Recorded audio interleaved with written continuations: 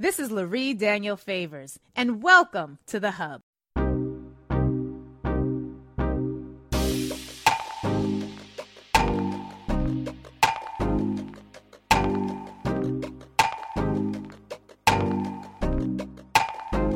About art, we're talking about music. We've had a lot of discussion on these airwaves about the power of music, in particular, as one of the most wonderful, brilliant, permanent sorts of learning tools that the world has ever known. Music is one of the things that we use to remember things like our ABCs, but it is also proven to be, time and time again, one of the most powerful ways of transmitting information, which is one of the reasons why when you think about the quality of our music right now, and then you look at how it reflects what's happening in our reality as a people, I know there's that common saying that it's art imitating life, imitating art, yada, yada, yada. But the reality is we are seeing some reflections in real life that look very much like what we sing about in our music. And I know people say, well, Laree, it's not fair to say that because most of the people who buy hip hop, aren't black. They're white people. And those are the ones who are driving the industry. I'm like, yeah, that might be true. But those people who are buying hip hop, who are supporting that expression of art, also have other options that they can look to for how to model their life, like healthier communities, self-determining communities. It's just curious to me that, we don't see that on the other side in much the same way. So when we think about art, when we think about the way that we not even, I was going to say deride our art. That's not really the word I want to look to. We sort of marginalize the power and the impact of our art in particular. It's troublesome to me. And so I'm really looking forward to this conversation with my guest, Chief Ayanda Clarke, who is an African-American master percussionist, Grammy Award-winning musician, arts educator, and lecturer who's been performing professionally since he was 5. He has been on this show before. He's covered all of the amazing outlets that are there. He has had some performing credits at Carnegie Hall, Lincoln Center, Radio City Music Hall, Michael Jackson 30th anniversary celebration at Madison Square Garden, The Late Show, David. He's been all over the place, and today he is here with us to unpack this sort of weird space that we sometimes pigeonhole African art in. Chief Ayanda Clarke, it's a pleasure to have you back with us again. Thank you for being here. Thank you so much, Laree. Thanks for having me. Absolutely. Absolutely. Listen, when it comes to art and music in particular, what are your thoughts on just the role that music plays, particularly for our community, when it comes to teaching, when it comes to being an education tool or even a bridge from our rational brain to our emotional space? When we think about music in the church and all of the different places that we see musicality really opening us up to different experiences, what are your thoughts on just the power of our art in general before we delve more into some of the specifics of today's discussion?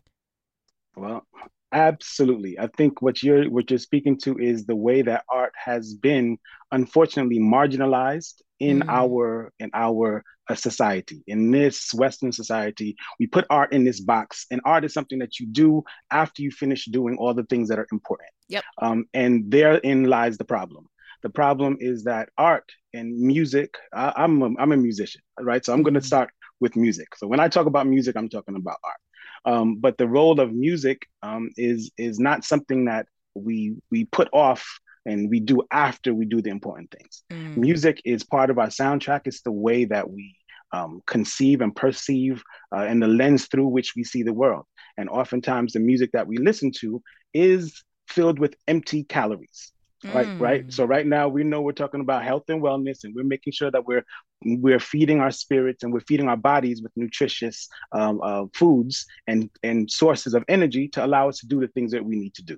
So why would we poison our ears with empty calories, things that are devoid of values, of aesthetics, of things that make up culture? If you think of culture is the building blocks that build a society. All right. And so art and music is one of the mechanisms that we use to build the society, to build the cultural understanding, the cultural literacy. So from the time we're kids, we, like you said, we learn to sing our ABCs through music. We learn to sing, to remember important ideas and facts through music. And so we should and can, in a traditional context, employ music and art to support us in establishing the values and the aesthetics that we want to push forward.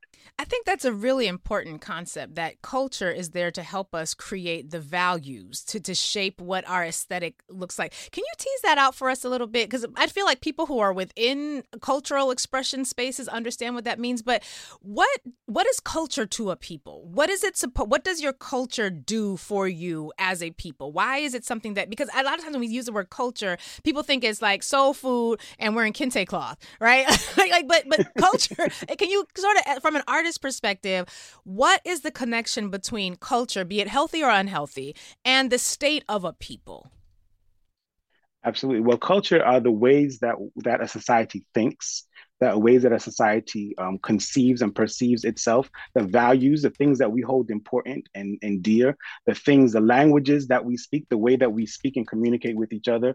Culture is the way that we dress, the way that we choose to represent ourselves, and the way we choose to have others see us. All of those things are embedded within culture. So the ways that we choose to dress, the foods that we choose to eat, the traditions or the celebrations that we choose to engage in.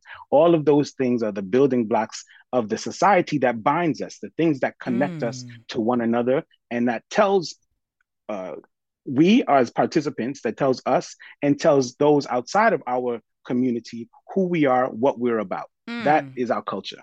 So I'm going to give you an example of something I experienced years ago when I was in law school, as an example of how other people look at cultures. And again, no other people has been through what we have been through, Chief Ayanda Clarke. So I say this not to compare struggle, because y'all know I do not believe in oppression Olympics, but just to give an example, because sometimes it helps to see how other people are navigating oppression, even if it's a different type of oppression, so that we can just get some insight into just the way that other people do things.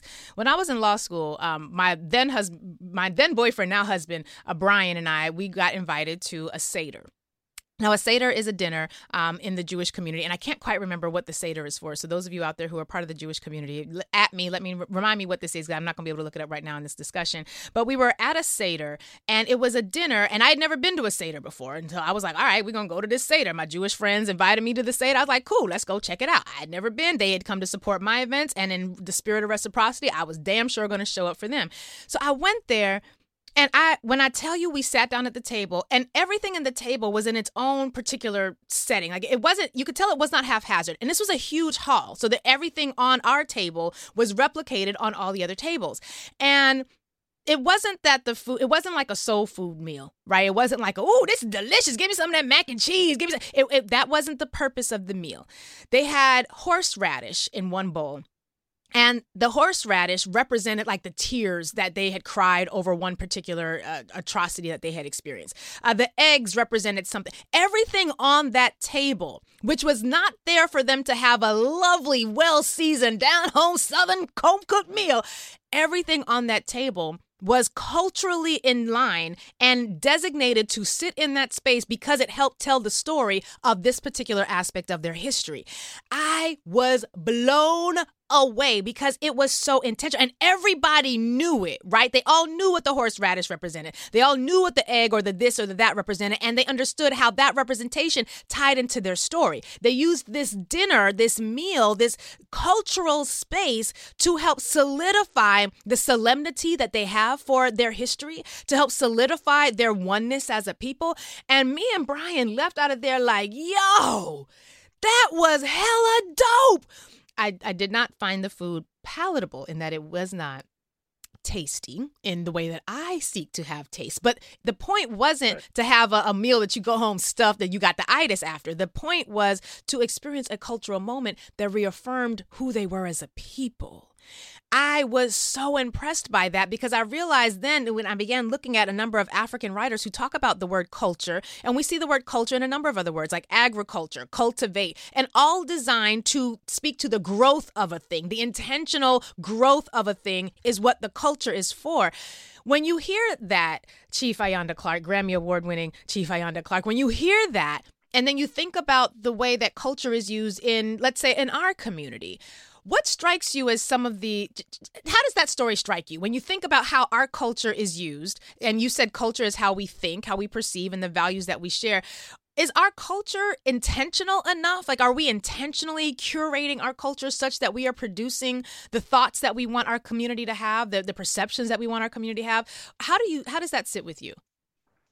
I think when I hear your story, I think of the term cultural literacy, right? Mm, Cultural literacy, the things that the our ability to recognize and extract within a culture and cultural practices meaning and significance, right? mm, And so what you're speaking to is the way in which those community members that you were participating and celebrating with, the way that they were able to ascribe meaning to each and every one of the things and the items that they were imbibing, that they were taking in, right. and the things that they were, the reasons for the celebration in general, right? Mm, And so cultural literacy, everyone there knew why, what they were yes. doing and why they were doing it, right? Yes. And in that, it empowers, it's empowering, it's uplifting. It gave everyone that was there, likely, gave them the strength and the power to move forward throughout Right. their day, week, month, and year Yep. with success, with power, with pride, with dignity, with honor, and commanding respect from those that they encounter. Mm, The challenge that we have sometimes is that we don't understand why we're doing some of the things that we do. We don't mm, understand the significance of the cultural traditions that have been passed on before us, passed on to us by those before us. And so the Sunday dinners at grandma's house, right? The soul food, the down home cooking, all of those things have meaning and have significance. mm, And when we separate the significance and the meaning from those actions, then we are theoretically culturally illiterate. And then we don't ooh, understand why and how we're doing the things. And then we rob ourselves of the opportunity to be uplifted, to be empowered, mm, to walk outside for the next days, weeks, months, and years with respect, with dignity, with honor, with pride, commanding dignity and respect from all of those around us, right? And so I think cultural literacy is the thing that we need to work on and what we need to build, and yeah. that's kind of what the work is that I do.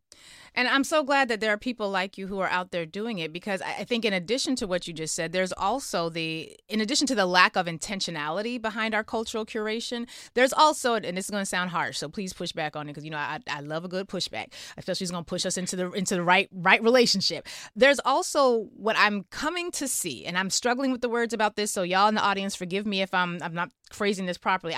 I'm coming to see that there is also a sort of a lazy participation in culture that is designed to bring out the worst of us in some ways. Because if culture is a tool that can grow a thing, you can either grow it in good soil, you can grow it in bad soil, you can grow it healthily, or you can grow it poorly. And if our culture is contributing, not the cause of, but contributing to a reality where we not only don't command respect from each other, but we invite derision and disrespect from other people who would never embrace cultural denigration the way that we have come to, it also then is partly, I think, responsible for the hellish mess that some of our communities look like. Now, that might be too strong. So I don't know how you feel about that. You're Yeah, actually a cultural maker. So I mean, I'm asking you, the expert.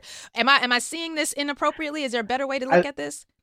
I think that what we're talking about is amplification, right? And the Mm, challenge with amplification. And oftentimes the loudest voices are the ones that, or the voices that are amplified are oftentimes the ones that are maybe devoid of the nutrients, right? To mm, use that same analogy of empty calories, they're devoid of some of the nutrients that we need. yeah. Um, and so the key, I think, is for those who are making, there's tons of people that are making intentional music, that are making Right. intentional art. There are tons of there are more people that are doing that than not, Mm, right, in our communities. And so the challenge is to make sure that the voices of those who are pushing the culture forward, who are filling our airways and our ears and our eyes with calories that are nutrient rich, those voices need to be amplified. And I mm. think, we thank you for helping us to do that. Well, I'm going to try to keep my foot on the gas when it comes to that, because I feel like folks like yourself who are able to speak truth to power about the misperceptions of our culture and who are able to then create realistic and healthier reflections, the very calorie full, healthy calories. I think that's really my goal. My hope is to have more of these discussions so that we're more intentional about what we are curating as a part of our culture. So talk with us about some of the ways that we have relegated African culture in particular to sort of the margins. We've seen a lot of reports now about how museums are thinking about giving art back. And we sort of think about art, African art, as like, in this country anyway, as like a mask or like a kente tablecloth. And we sort of think about it in sort of these decorative sorts of functions. Talk with us about how you, as an artisan, as a master artist in this area, and as someone who is a part of the culture curation, how is it that you are pushing back on this? I know fringify is not a word, but like putting art culture on the fringe. Like, how do we fight back against that effectively and further amplify the real tools that our culture should be providing for us? Well, traditionally, African culture, music, art, dance, textiles, they're all functional. They Mm. have a purpose, right? Mm. They are not intended to be on display in a museum. They are functional. They're part of the fabric that makes the community and part of the fabric that makes the society. And so the idea of putting these things, compartmentalizing, number one, compartmentalizing the art, right? And so Yeah. putting it in spaces where people just go and see on the weekends in their free time, as we said, that is problematic because the art is Mm. supposed to be functional and practical and able to do its job. That's one problem. Yeah. The larger problem, the larger historical problem, is the depiction of Africa and African peoples in the continent and throughout the diaspora, and Mm. the misperceptions of what Africa is, as stagnant, as old, as ancient. Yes, but ancient and old, but ancient, not dusty, right? Mm. Dusty and put it aside, like, oh, we can get rid of that in order to live in a contemporary society. We can put those things away. But putting those things away is what disconnects us from our history, from our culture, from our languages, from our aesthetics and values that traditionally supported all people from the African diaspora. The Wow. reason why we're here is because those people that came before us held on to their understanding of self enough to power themselves and empower themselves to sustain the atrocities that were imposed upon them, right? And Mm. so we know that. And so now we have the opportunity, and now there's the movement toward returning the artifacts to their places. That movement is helpful, but it's only helpful if we, the community, if we, the society, ascribe value to those items and to the philosophy that Wow. brought forth those items. And so the work that I'm doing with True to Our Native Land, which is the collection of lectures, of performances, of public events, all that celebrate the contemporary expressions of Africa.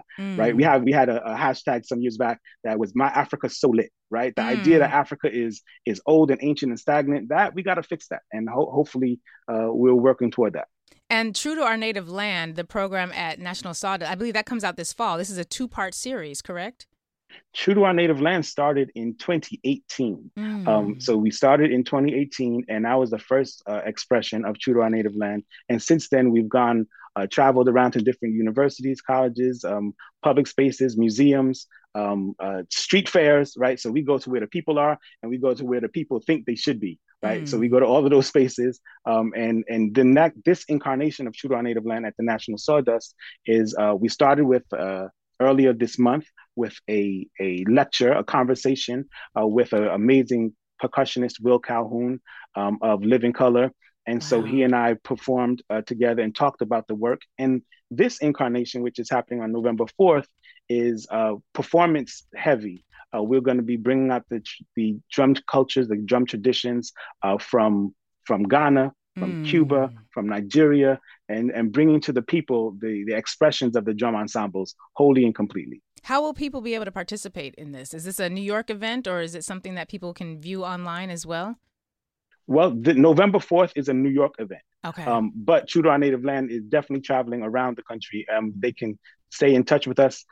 National Sawdust is our partner for Mm. this November 4th event, and also with Aquila Work Songs. So they Yes. Okay. shout out to Aquila Work Songs. Aquila Work Yeah. Songs is doing all of the things. Yeah, they are. Yeah, absolutely, you already know. So people in New York area can purchase tickets and join us at National Sawdust at nationalsawdust.org to Mm. get your tickets. They're going, so please join us. We want to make sure we have as many of us of our community in this space as possible. That's right. And one of the things that you said that it reminded for me or brought up for me, because our art is supposed to serve a function, perhaps as we indulge in our art, as we engage in it, as we sort of figure out what art we should lend our spirits to, maybe the question we should ask is, what purpose does this art serve? Is this particular expression of art here to uplift me, to make me a better person in my community, in my space? Is it here to help me connect more with other people, or is it serving some other purpose? And if it's serving some other purpose that is not pro people, pro our community, maybe we pay less attention to it, and instead we pay a whole lot more attention to art like the kind you're talking about, that is designed to help us have a perception of ourselves that is in alignment with how our ancestors envisioned us, and what I believe the gods of the universe, whomever you pray to, chat, or whoever you don't, who y'all in the audience, I know we got people running the gamut, but I think that it will do a lot to bring us more into alignment with our purpose and with what I hope is a destiny that is far more grand than what we are currently experiencing. Chief Ayanda Clarke, how can people follow you? I know you just gave us the National Sawdust information. What's your social media? I want to make sure that people can connect with you as well, because you are doing the thing, and we want to make sure that we are promoting that as much as possible. Absolutely. Well, you can follow me on social media at Chief Ayanda Clarke. That's on IG and on Facebook. And my website, you can find all the information. And please sign up for our mailing list at thefadaragroup.com. THEF as in Frank, ADARA group.com.